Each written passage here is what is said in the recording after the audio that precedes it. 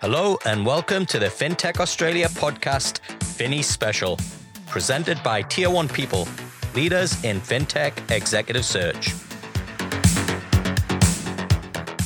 With the help of the Victorian Government, Vocus and BPay, we're bringing you Australia's largest and most prestigious FinTech awards yet. We want you to tune in and pick the winners. And this year, you can join in virtually, in person, or host your own office party. So wherever you are, let's come together and recognise the amazing people Aussie FinTech is renowned for. Registration for the awards event is now open. Go to thefinnies.org.au. Hello and welcome to the Finnies Award podcast presented by FinTech Australia. My name is Rebecca Shop-Guppy and I'm the host for the Female FinTech Leader of the Year podcast series. Welcome to the show, Natalie, and congratulations to everyone at Athena for making it to this year's finalists of Finnies. We're here to talk about your nomination for Female FinTech Leader of the Year. Thanks so much. I'm very excited about it as well and love to be here. We're glad to have you. I'll get straight into it and it'll be great to share your stories to our listeners. First up, let's talk about how Athena was founded. What is the big problem your company solves? Sure. Well, I think Athena, one of the great qualities about this business is that we are a purpose-led organization. One of the biggest problems that we believe we are solving for is the amount of debt that Australians are in. You know, Aussies have $1.7 trillion of home loan debt. And they have one of the biggest debt to income ratios in the world, more than America, more than the UK. It's a never ending problem. And we did a lot of research when we first formed, and we realized that customers were saying to us that all the banks are all too happy to give them credit and get them into debt and to keep them in debt, but absolutely no one is helping them get out of debt. And that's why our entire business is centered around our CVP, which is we'll give you a great home loan, but then we'll help you get rid of it. And we actually want customers to be able to pay down their home loan faster. And everything we do as an organization is centered around that. And I believe it's very unique. It definitely resonates with customers. And I don't believe that any other lender in Australia can honestly say they're doing the same thing. That's great, Natalie. And I do think that purpose-driven fintechs will be the next wave of fintechs really changing the ecosystem. So, Natalie, who are your customers? So, our customers, I suppose it depends. From a demographic perspective, we would say on average our customers are between 35 to 55. We have quite a broad range from I suppose a personality or how they approach money. We have what we call our very savvy money managers who are very active with how they manage their money. They are always looking at how they can make the most of their money. They're very conscious about rates, etc., and how to pay down their home loan. But we also have those people who we call hopeful aspirers. And these are people who actually want a bit more guidance. So you have your savvy money managers who want the tools, right? They want the flexibility, they want the features, they kind of know what to do, but they want to be with a provider like us who allows them to make overpayments, to change their loan term whenever they want, so they're going to hit that goal of paying down their home loan earlier. The hopeful aspirers want a bit more guidance. They're the ones who, really appreciate it when we send them proactive emails or SMSs saying things like, hey, Beck, did you know if you added $100 to your loan repayments every month, you would pay off your loan, 12 months earlier, or little things like that, really personalized hints and tips and nudges. So we found that when we first launched, it was really those savvy active money managers that came to us first. And then through the act of those people talking about us, giving us Trustpilot reviews, really advocating for us, it really started to pull in those hopeful money managers who went, oh, okay, there is a better way. And this is someone who's on my side, who's really going to help me get there. Well, that's a great customer profile. And I know from myself that I actually looked to moving my loan to Athena, but unfortunately, about 3 years ago, I fixed my loan, and oh no! I know. Hopefully, in about a year's time, I can change my loan to move to one of the innovative fintechs like Athena. Yes. I do think the offering does make a huge difference. Now, well, you just tell me when you're ready. I'll make sure I call you or Nathan. Yeah. Natalie, you've been nominated for Female FinTech Leader of the Year. Congratulations. So we're now going to touch on some of your leadership questions. So what is your approach to leadership, and how does it influence your actions and activities in your business? Sure. Well, I guess there's four main things in terms of my approach to leadership. One of the main things, as I've already kind of mentioned, is really creating a purpose-led organization. When I first came to Athena, that's one of the things that I was so excited. The founders, Michael and Nathan, were totally on board with. I was a bit fed up having worked for places where we like to call it lipstick on a piggy bank, as in, you kind of say one thing, but you don't really live and breathe it. But we really started, and I guided through the team through a process that really defined and articulated of our why. Why are we here? Why do we come to work every day? And that actually took like a couple of months, and I was so appreciative that everyone was on board with taking the time to do that process. I think it's something that often gets cut out when you're a startup and you're racing to launch. The second thing is courage, and this is something I'm a massive believer of, is really being brave to do something different and something against the norm. I'm a massive fan of the Adam Morgan book, Eating the Big Fish, which always talks about challenger brands and the fact that, if you're going to take on the big guys, you can't sound at all like them. And in defining our brand blueprint, I made sure we had in there that we don't smell, small print, act, or sound anything like a bank. And we did some pretty ballsy things, like we had a mortgage bondage bus going around. We say fuck fees on our website. You can beep that out if you need to. We're very edgy, and we do that on purpose in order to cut through and punch above our weight. Sorry to interrupt you, and I'll continue, but I have seen you on a tram in Melbourne, and I also had recently, for some reason, I turned on the FM radio because I'm normally a nerd, and I heard Nathan on FM radio spruiking a prize I've never thought I'd hear before. Yeah. Yeah. So I think courage, not just from an external brand perspective, but courage internally as well. I always encourage my team to speak up, call out things that they don't understand or they don't agree with, stand up for what you believe in, actively encourage debates, and not shy away from conflict. So, but yeah, a lot of it has been embedded in our culture in terms of this courage to really do something different, and in order to take on the big guys. Talent is obviously a key thing, and I don't think, all leaders, I would hope, would say and admit to the fact that you're nothing without an amazing team. And I am very fortunate to have a killer team around me. We're very small. We're only, I think, 6 people now.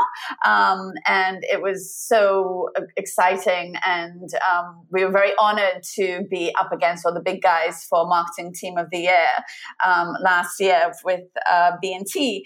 And my team is absolutely fantastic. And what I try to encourage all of them to do is to be absolutely empowered in what they need to deliver. I say to my team all the time that their job is to make me redundant. And the sign of a good boss is that, if I go away, that nobody misses me and nobody needs me. And that is my ambition, that they actually do me out of a job, because they're all extremely talented. And I think the fact that we are a purpose-led organization and everyone's very clear on that objective, people are naturally motivated. They're very clear on what needs to be done, and they're not afraid to take risks. I think one of the things we said is uncover your ass. You're not going to get lambasted if you make a mistake. If you're not making a mistake, you're not pushing the boundaries hard enough, or taking risks. And then, of course, kind of driving results. And we were given the enormous task to write, $1 billion of loans in our first 12 months. And I remember coming on board going, okay, well, we'll go for it, but let's just see what happens.